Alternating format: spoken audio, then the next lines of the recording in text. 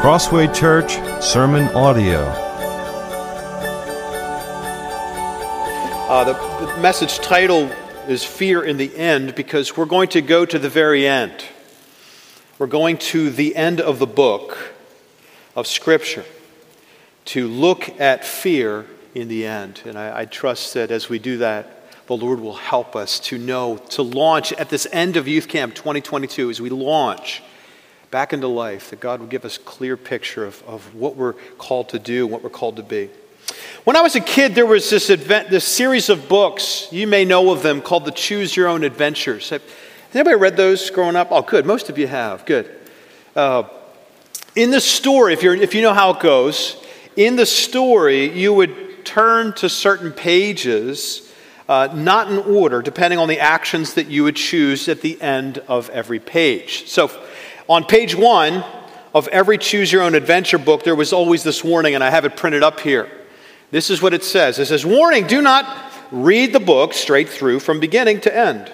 These pages contain many different adventures you can have while working as a secret agent. From time to time, as you read along, you will be asked to make a choice. Your choice may lead to success or disaster. The adventures you take are a result of your choice. You are responsible because you choose.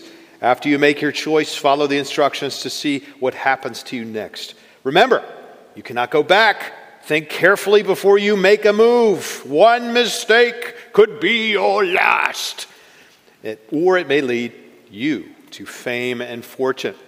So as you go along in the book, you would get to the end of a page, and you might encounter like these 4 options that we'll put up. Maybe at the end of this page, you find this. If you want to open the door, you turn to page 37. If you want to run away screaming, "I voted for Pedro," turn to page 98. If you want to jump headfirst into the cosmic lake of chaos, turn to page 112. And finally, if you want to turn your friend to a cheeseburger, turn to page 12. So, depending on which choice you made, right, there's different outcomes, different things that would affect how the story would go and how ultimately the story would end. Sometimes your choice of turning to a particular decision, it would go great and things would go swimmingly for you. Other decisions would lead to terrible endings, such as if you chose to turn your friend into a cheeseburger. So if you chose to do that on page 12, you turn to 12, you'll find out that actually you needed your friend, because you fell into the cosmic lake of chaos. And a cheeseburger cannot help you get out of a cosmic lake of chaos. So therefore, you will die a terrible and lonely death floating into chaos. It's a tragic ending, and it all depends on how you made the choice. And that was the happy world of my childhood, reading through these Choose Your Own Adventure books. But I do have to confess my literary sins to you. I will confess that I always cheated when I read Choose Your Own Adventure books. And I'm probably not alone here. But I would actually read, I would go to the different pages. Like, for instance, I would go to page 37 and to see what happened. And then I would go back to the page I was on. And then I'll go back to the page 98. I'll go ahead. I read ahead of page 98, see what happens there. What's that outcome? And so on and so forth. I would cheat my way to a happy ending in a Choose Your Own Adventure book. Every single time I would do that. That is my childhood, cheating through Choose Your Own Adventures. That's my sin. My confessing my literary sins. But that always resulted in a very happy ending. It always resulted, no matter what the story was, whatever the plot was. By the end of the book, I was a happy man with a happy, successful ending. Now, this kind of reading ahead certainly is wrong. They warned us, right? Page 1 of the Choose Your Own Adventure, they warn you not to cheat. They say, don't do that, right? Warning, don't read it this way. But that's exactly what I did. And I confess my sin. Now, this kind of reading ahead, though it's wrong in the world of Choose Your Own Adventure stories, it is not wrong in a biblical sense. In fact, for us to live rightly, for us to live biblically, we have to go to the end. We've got to read ahead. We've got to go forward. And thankfully, God, throughout all of Scripture, continually points us in that direction to look to the end. And we will choose a wise and a joyful path if we allow what happens in the end to affect our choices, our decisions here today. So we're gonna do that. So chapter 14, verses 6 through 12. Let's prepare ourselves. I know you're tired. I'm going to pray after I read the scripture here that the Lord would strengthen us, give us his energy, so that we can stay focused in these last moments together. So I'm going to read and then pray. Chapter 14 of Revelation says this, starting at verse 6. Then I saw another angel flying directly overhead, with an eternal gospel to proclaim to those who dwell on earth, to every nation and tribe and language and people. And he said with a loud voice, "Fear God, give him glory, because the hour of his judgment has come, and worship him who made heaven and earth, the sea and the springs of water." Another angel, a second, followed, saying, "Fallen, fallen is Babylon the Great, she who made that all the nations drink the wine of the passion of her sexual immorality." And another angel, a third, followed them, saying with a loud voice, "If anyone worships the beast and its image and receives a mark on his forehead or on his hand, he also will drink the wine of God's wrath, poured full strength into the cup of his anger. And he will be tormented with fire and sulfur in the presence of the holy angels and in the presence of the Lamb. And the smoke of their torment goes up forever and ever, and they have no rest, day or night. These worshipers of the beast and its image, whoever receives the mark of its name." Here is a call for the endurance of the saints, those who keep the commandments of God and their faith in Jesus. Let's pray. Heavenly Father, we ask for your help now. There are many tired bodies, many weary souls in this room, Lord, after a week of much energy being spent. And we're grateful. What a joy, what a gift Youth Camp has been. Thank you for all the people who have been a part of this to make it possible. And ultimately, Lord, we're grateful for your goodness, your love that has been with us, guiding us the way through to this moment. And Jesus, I pray you'd give to us your Holy Spirit, who would enliven our hearts, would bring energy where there is weariness, that would bring focus where there is distraction. Holy Spirit, come, help us. Breathe on your word. Breathe on our souls, God, that we might encounter your truth and that we might be transformed by it. And we pray this in the mighty and the precious name of Jesus. Amen. Amen. So these are God's words written by the Apostle John in the end of Scripture. And it shows us, it's a vision. John received this vision from the Lord. He receives this vision of the end. And so this morning, as we come to the end of Youth Camp, it's very fitting that we now look to the end and seek to understand, to take care to how we are to respond in light of what's coming and in light of the end, the fear in the end. And this is what I believe the theme of the call, if I can say it this way, the call of Revelation 14. It calls out to us. Here's what it's saying. Hear the call. God's fearful judgment is almost here, so respond today with faith and endurance. God's fearful judgment is almost here, so respond today with faith and endurance. And we're going to work through this text several verses at a time in response to that call. So there's the call, right? Revelation 14 is crying out to us, much as the angels will encounter in this text. They're crying out to us. They're showing us things. And the question we need to work through is, how are we to respond? And that's what we're going to do. We're going to work through how to respond to this call. And it's 4 points. It's going to be afraid of coming judgment. It's going to be afraid of being marked.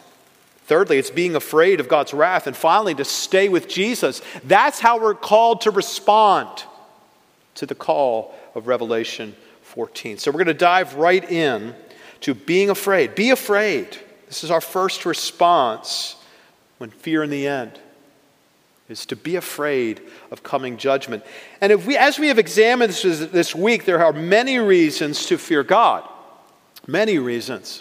Revelation 14 zooms in very closely on one huge reason to be afraid. It's God's fearful judgment. And John the Apostle in this text is going to bring us on a tour of the end, a tour of the judgment. It's a grand tour. It's a brief tour, but it's a tour from Revelation 14. And there's several angels. First, John sees an angel who's flying directly overhead who preaches the gospel. Verse 6, it says, to every nation and tribe and language and to every people. So what this angel has to say is for everyone. Everyone in all of time and all of history on every inch of this globe, this message has left no one out of the audience. Everyone's in. They're all hearing it. This angel's voice echoes out in such a way that no one can say, I didn't hear it. It's very similar to what we encounter here in Romans chapter 1 when Paul the Apostle says, for the wrath of God is revealed from heaven against all ungodliness and unrighteousness of men who by their unrighteousness suppress the truth. For what can be known about God is plain to them because God has shown it to them. For his invisible attributes, namely his eternal power and divine nature, have been clearly perceived ever since the creation of the world in the things that have been made. So they are without excuse. The message of the angel, much as Paul describes in Romans 1, the message of the angels goes out in such a way that no one is with an excuse. God has made it clear. God has made it plain to them. As plain as the nose on their face. As plain as the nose on their face. Here's a deep thought alert. I'm giving you an alert. Whenever there's a deep thought. Have you ever tried to not see your nose? Try it. Give it a second.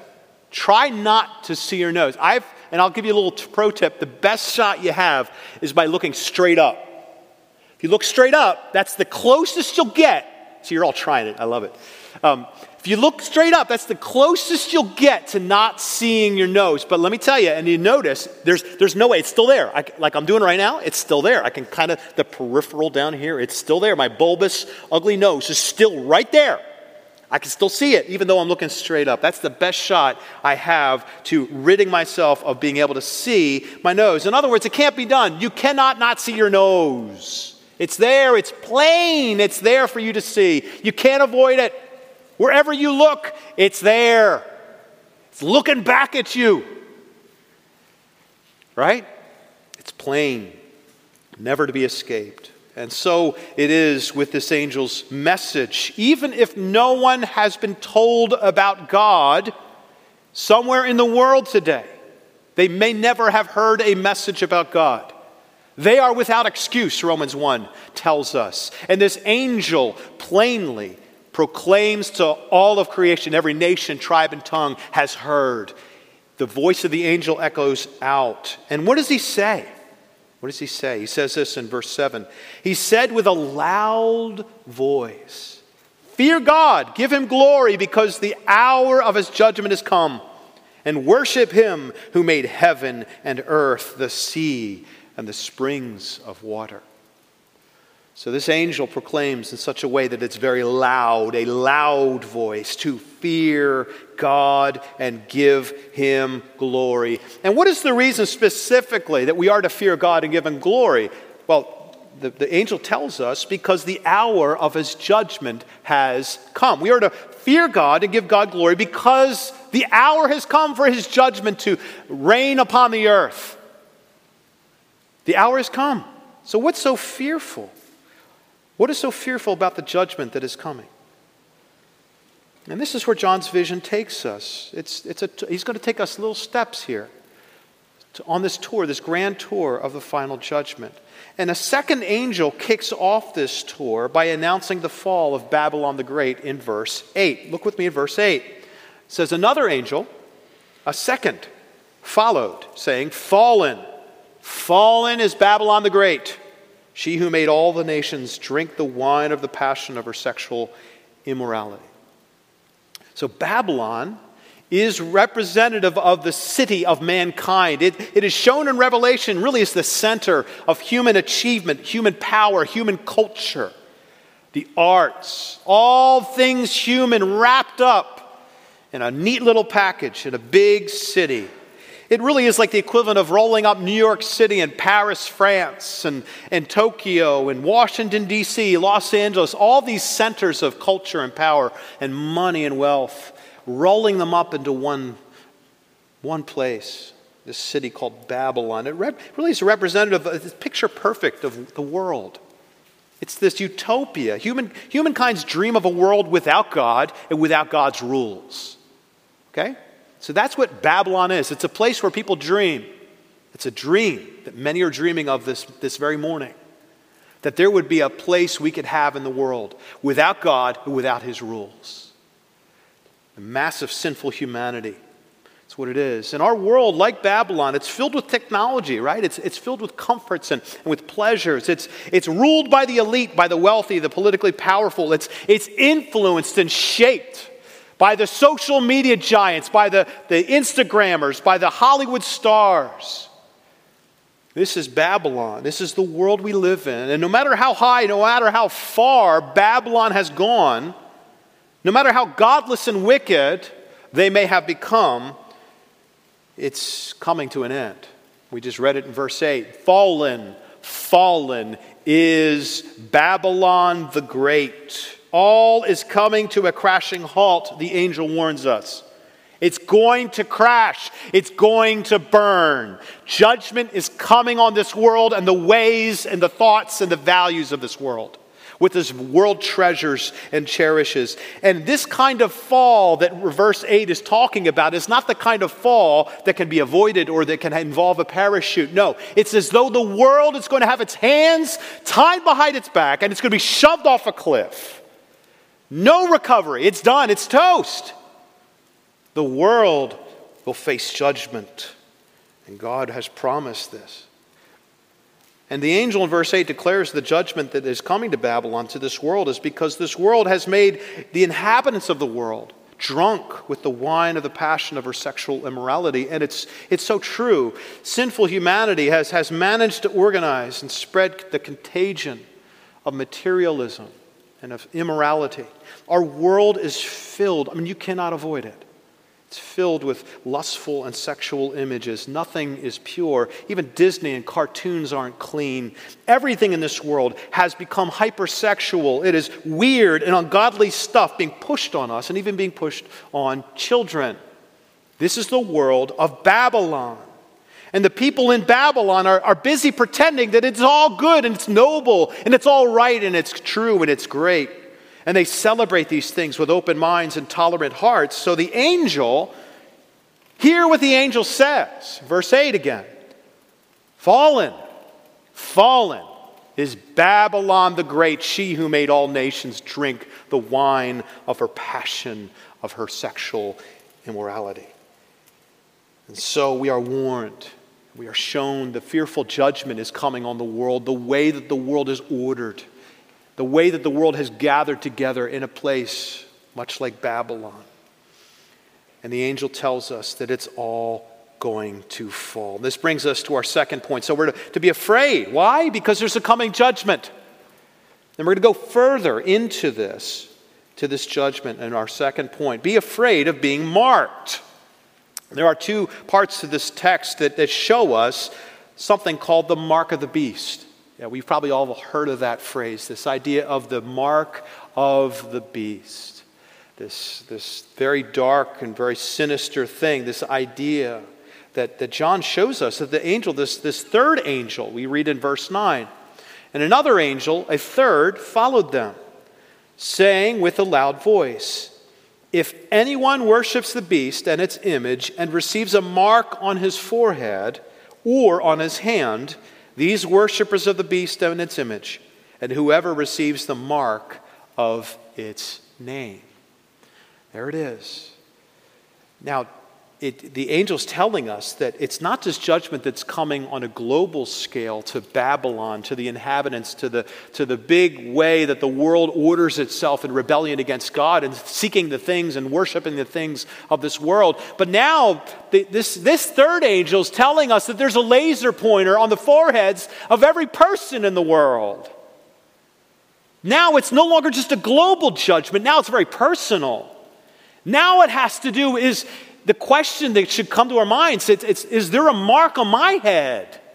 Lord, is there a mark? No longer am I just thinking about Babylon burning to the ground. Now I'm realizing there is something aimed right here on me.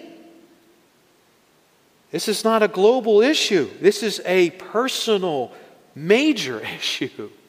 A question that we ought to and should ask, and I know it's on our minds. What is that mark? And how do I avoid it? Is it on me? And these are questions we should settle right now. So let's start. What is the mark?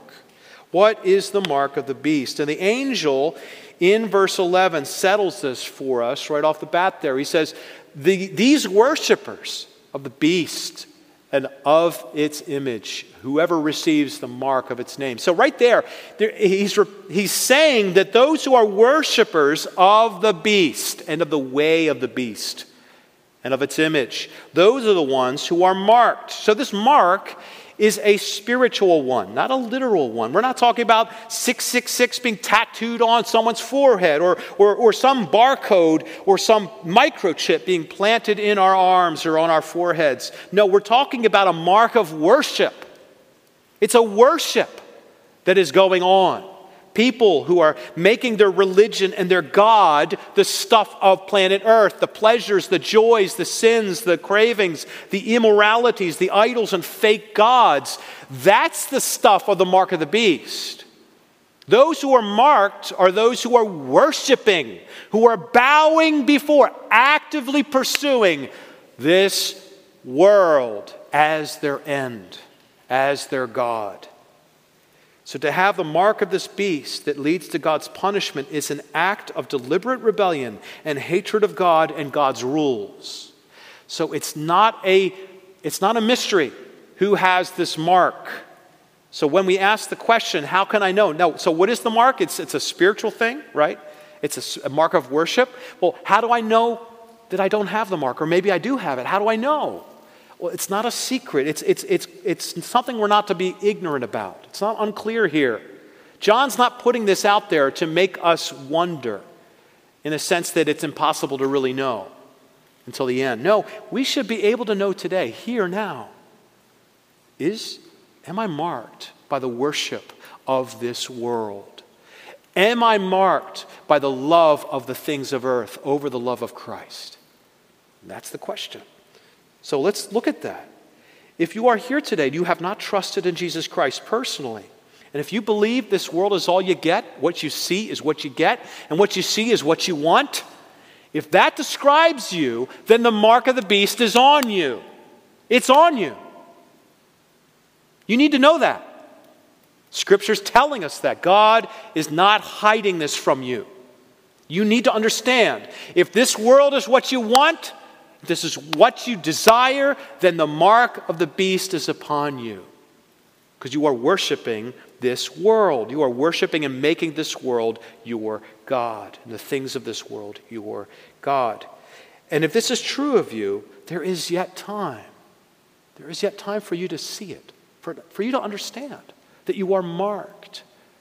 And that mark can be removed. And this is the glory of the gospel, right? That Jesus, we know that he came to remove all stains, to remove the marks of sin, the marks of the devil, the marks that would be planted on our forehead, the mark of the beast. Jesus Christ has shed his blood. He died to remove the mark of our sin and rebellion against God. He has died to fully reconcile us to God. That is the gospel. And if you are marked, may you turn today to seek out, to cry out to the Lord for mercy. And he will answer, and he will make you clean, and he will make you to be his very own. And you will be marked with a very different mark. You will be marked as belonging to Jesus. So would you turn this morning? Now, if you're here this morning, you have trusted in Jesus Christ. You have repented of your sin. This mark is not on you. The mark of the beast is not on you. Now, this doesn't mean that you won't be tempted by the things of the world, right? Of course, you're still a sinner. You and I still are tempted. We're watching a show or we're out and about. We could be tempted with the lustful images. We could be tempted to want what this world wants. We could be tempted to bow the knee before this world's desires. Of course, we're still tempted. But that doesn't mean that the mark is upon us. If you have trusted in Christ, if you've repented of sin, and you are straining forward to grow in the likeness of Jesus Christ, to be a faithful disciple, if that's you, the mark is not upon you. Get that. Though you might be tempted, you are not marked. That's important for us to understand. And finally, if you're unsure which of those categories you're in, if you're not sure if you're a Christian or not, I would urge you that you would ask help. Get help. Get someone to help you, to walk a pastor or a parent. Talk to your parents tonight. Confess to them, I'm not sure if I'm a Christian. Am I marked by Christ or by the beast? Where am I? Help me understand. Let today be the day that you confess your fears, your questions, and you don't go another day without getting godly help. Ask for help. And the Bible commands us to make sure. It tells us in 2 Peter 1:10, therefore, brothers, be all the more diligent to confirm your calling and your election, for if you practice these qualities, you will never fail. So be sure. That's my call to you. If you're not sure, get sure. Get sure. Okay, moving on in our tour of the end. Our third point, be afraid of God's wrath. So we are to be afraid of the coming judgment. We are to be afraid of the mark, and being marked. And finally, or thirdly, we are to be afraid of God's coming wrath. And we see this in verses 10 and 11. John's tour of the end continues. And this third angel not only shows us the mark of the beast, he also has some things to say about God's wrath. So starting in verse 10, this is what he says. First, he says, he, meaning those who are marked with the beast, will drink the wine of God's wrath, poured full strength into the cup of his anger. God's wrath is described here like a burning and terrible wine that will burn the throats and the souls of those who are being punished for their unbelief and for living for this world and worshiping this world. To get an idea of what it must be like to drink God's wrath, we should remember that Jesus did exactly that while he was dying on the cross for our sins. What happened to Jesus? What happened to him on the cross? Well, certainly he was tortured physically, right? Mr. Betcher talked a little bit about this last night. He was tortured physically. His body was busted up. He was bloodied and he was pounded through with nails, right? Physical torture, unimaginable. The pain. Please understand what made Jesus tremble in the garden, what made him to be afraid and to cry out on the cross was not the physical torture. Jesus took the cup of God's wrath. He swallowed the burning spiritual death that is God's wrath for sin while he died on the cross. That is the burning fire of hell on earth. It was poured out on Jesus' soul, his torture and his crying out. Jesus, when he cries out on the cross, mainly was due to his being under God's holy and righteous anger, his wrath.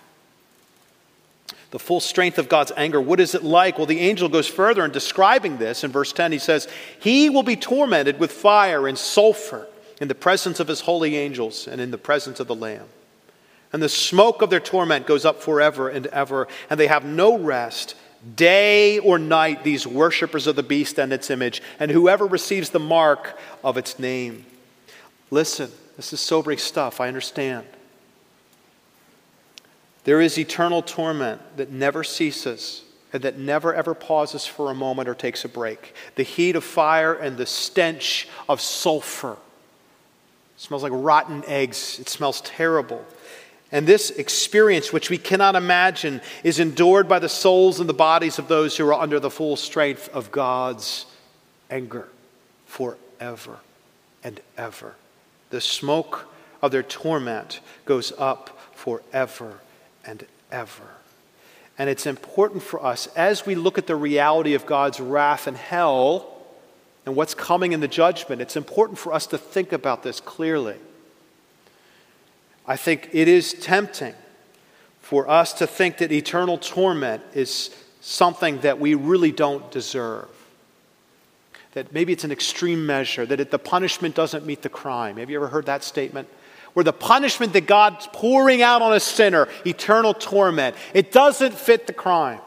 This person's immortal. They only did so many sins in their life. How could they possibly deserve eternal, everlasting torment in fire, in sulfur, and the smoke of their torment going up forever and ever, and they have no rest day or night? How is that a punishment that meets or fits the crime? Well, I think it's critical we think biblically about this. If we go based on our instincts as humans, we're always going to think of ourselves much more highly than we ought to, okay? So if you think about this from your own human perspective, you're going to land in a place that views hell as unjust and God as not so kind, okay? And we want to be careful. We want to steer from there. We want to go, what does God say about hell? Why does God think and believe and treat hell as a just and a righteous and a perfect punishment for sinners? Why does God see it that way? We want to look at this from God's perspective. Well, let's ask the question, is God a small God whose righteousness and holiness are just somewhat important? Right? Is God just a mediocre God or deity whose righteous laws and commands and decrees can occasionally be broken without little to no punishment required? Is this the kind of God we're discussing here? Is this the kind of God that shows up in Revelation 14 pronouncing judgment through these holy angels? What God are we talking about here? Because that's a critical question. If God was like us, broken and fallen as we are, small and finite as we are, then the punishment for the crime would just be a slap on the wrist. Okay, go do better next time. But that is not the God we're discussing. God is not like us. His ways are not our ways. His thoughts are not like your thoughts. We've learned through this whole week of the fear of the Lord, His holiness, His greatness, His justice, His righteousness. God is entirely not like you and me. God is entirely different, in every way exalted and transcendent. Therefore, the punishment that meets the crime, that fits the crime for the sinner, is and must be eternal torment. The smoke of their torment will go up forever and ever, and they will have no rest day or night, these worshipers of the beast and its image, and whoever receives the mark of its name.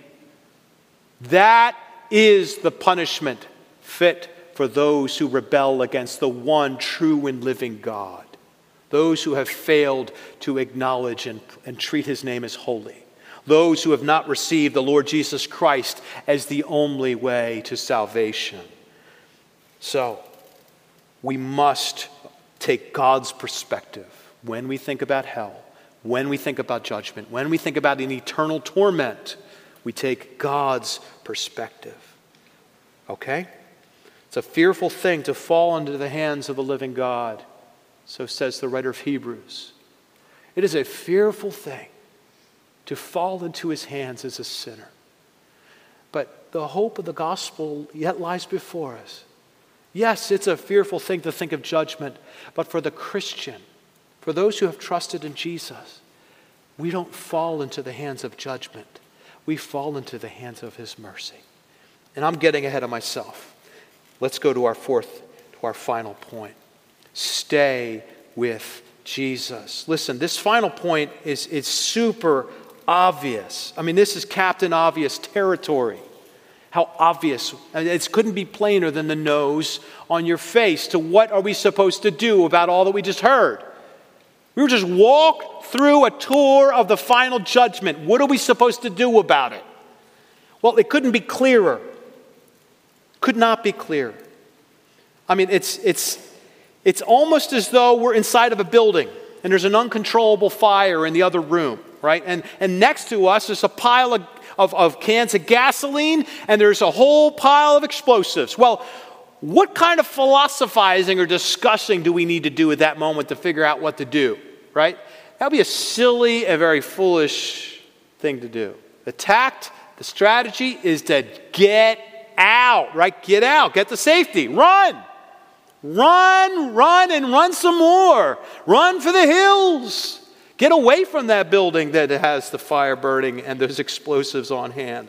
Listen, the correct response to that situation couldn't be plainer than the nose on your face. And same thing with what we've walked through in the tour of the end and the judgment that's to come. This is exactly where John the Apostle takes us. Verse 12.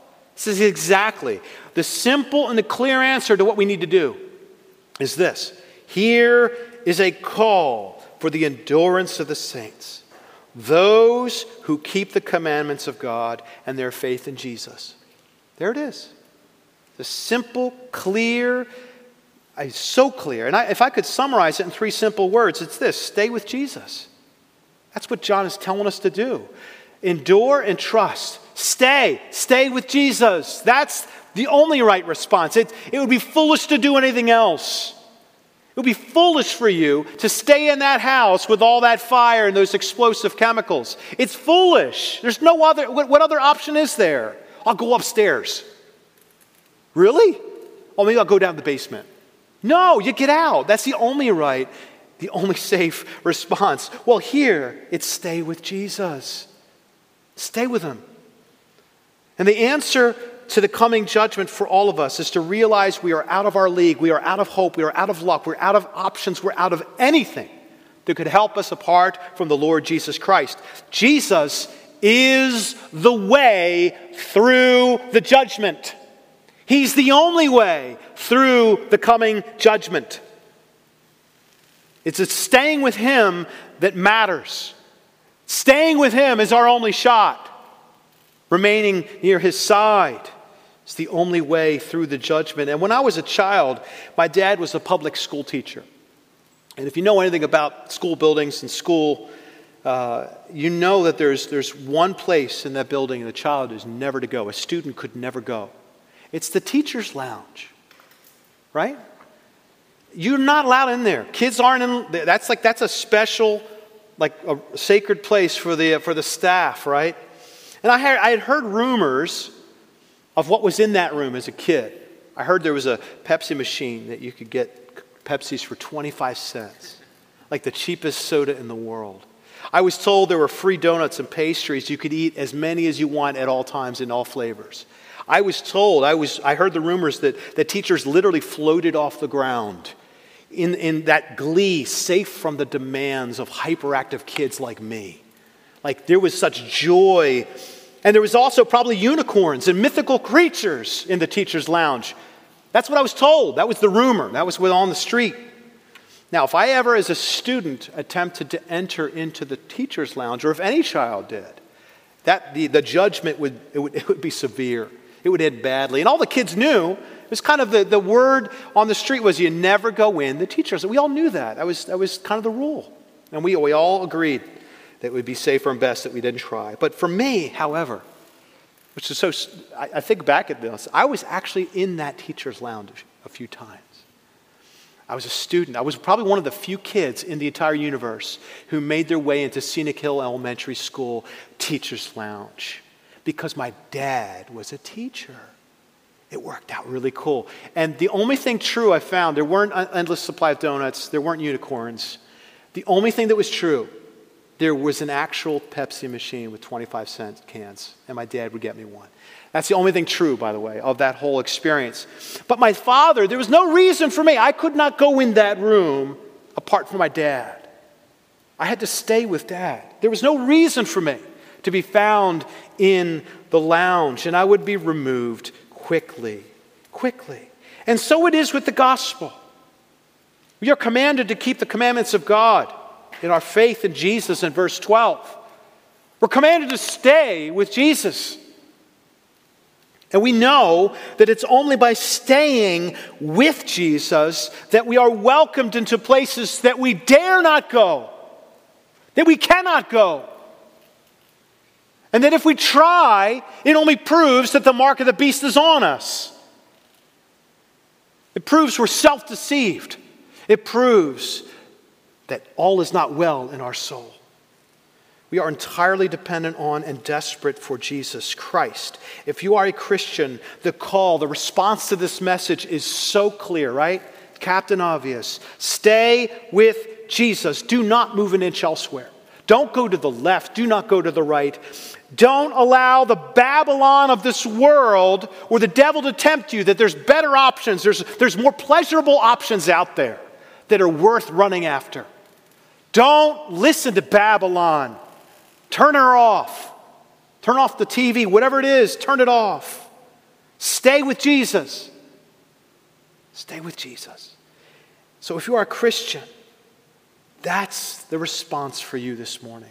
Now, if you're not a Christian or you're not sure, here's what you should do. This is my counsel. This is God's word to you. Run to Jesus. Go. Run this morning, today. Go, run, because judgment is coming quickly, and the judgment will not go well for you. It will go terribly for you. You will pay for your sin. The torment that goes on forever and ever will be yours if you are not with Jesus. It will not go well. So my only encouragement to you is to run for Jesus. Run as though you know there's a severe thunderstorm coming and there's cover up ahead. It's Jesus. He's the only cover. You can't see anything else. No other safe place. And that thunderstorm's coming quick. You run to Jesus. Run. And it's my prayer, and many people have prayed, that this youth camp will be a time in your life that you will look back and you will recognize that Jesus saved you and put you in a safe place with Him. That's my prayer. It's the prayer of many. Dear friends, we have looked at the end. There's much to be afraid of in the end. There is much fear that is meant to drive us to faith and endurance with Jesus.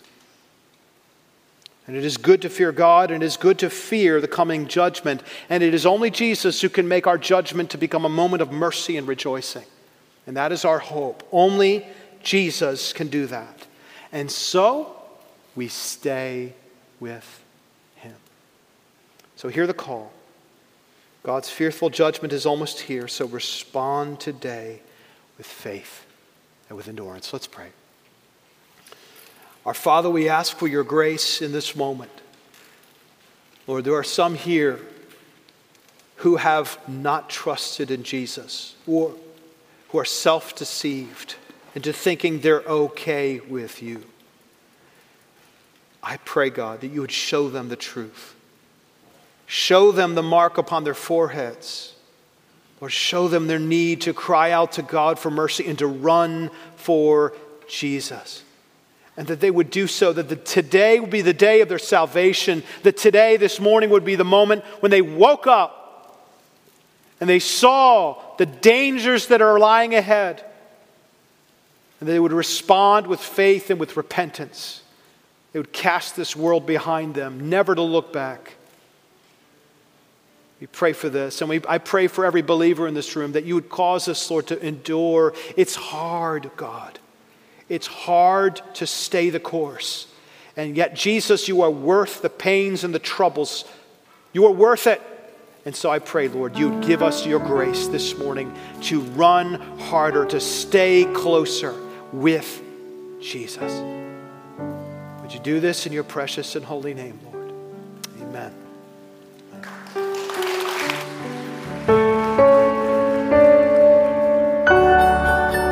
For more information, head to our website at crosswaypa.org.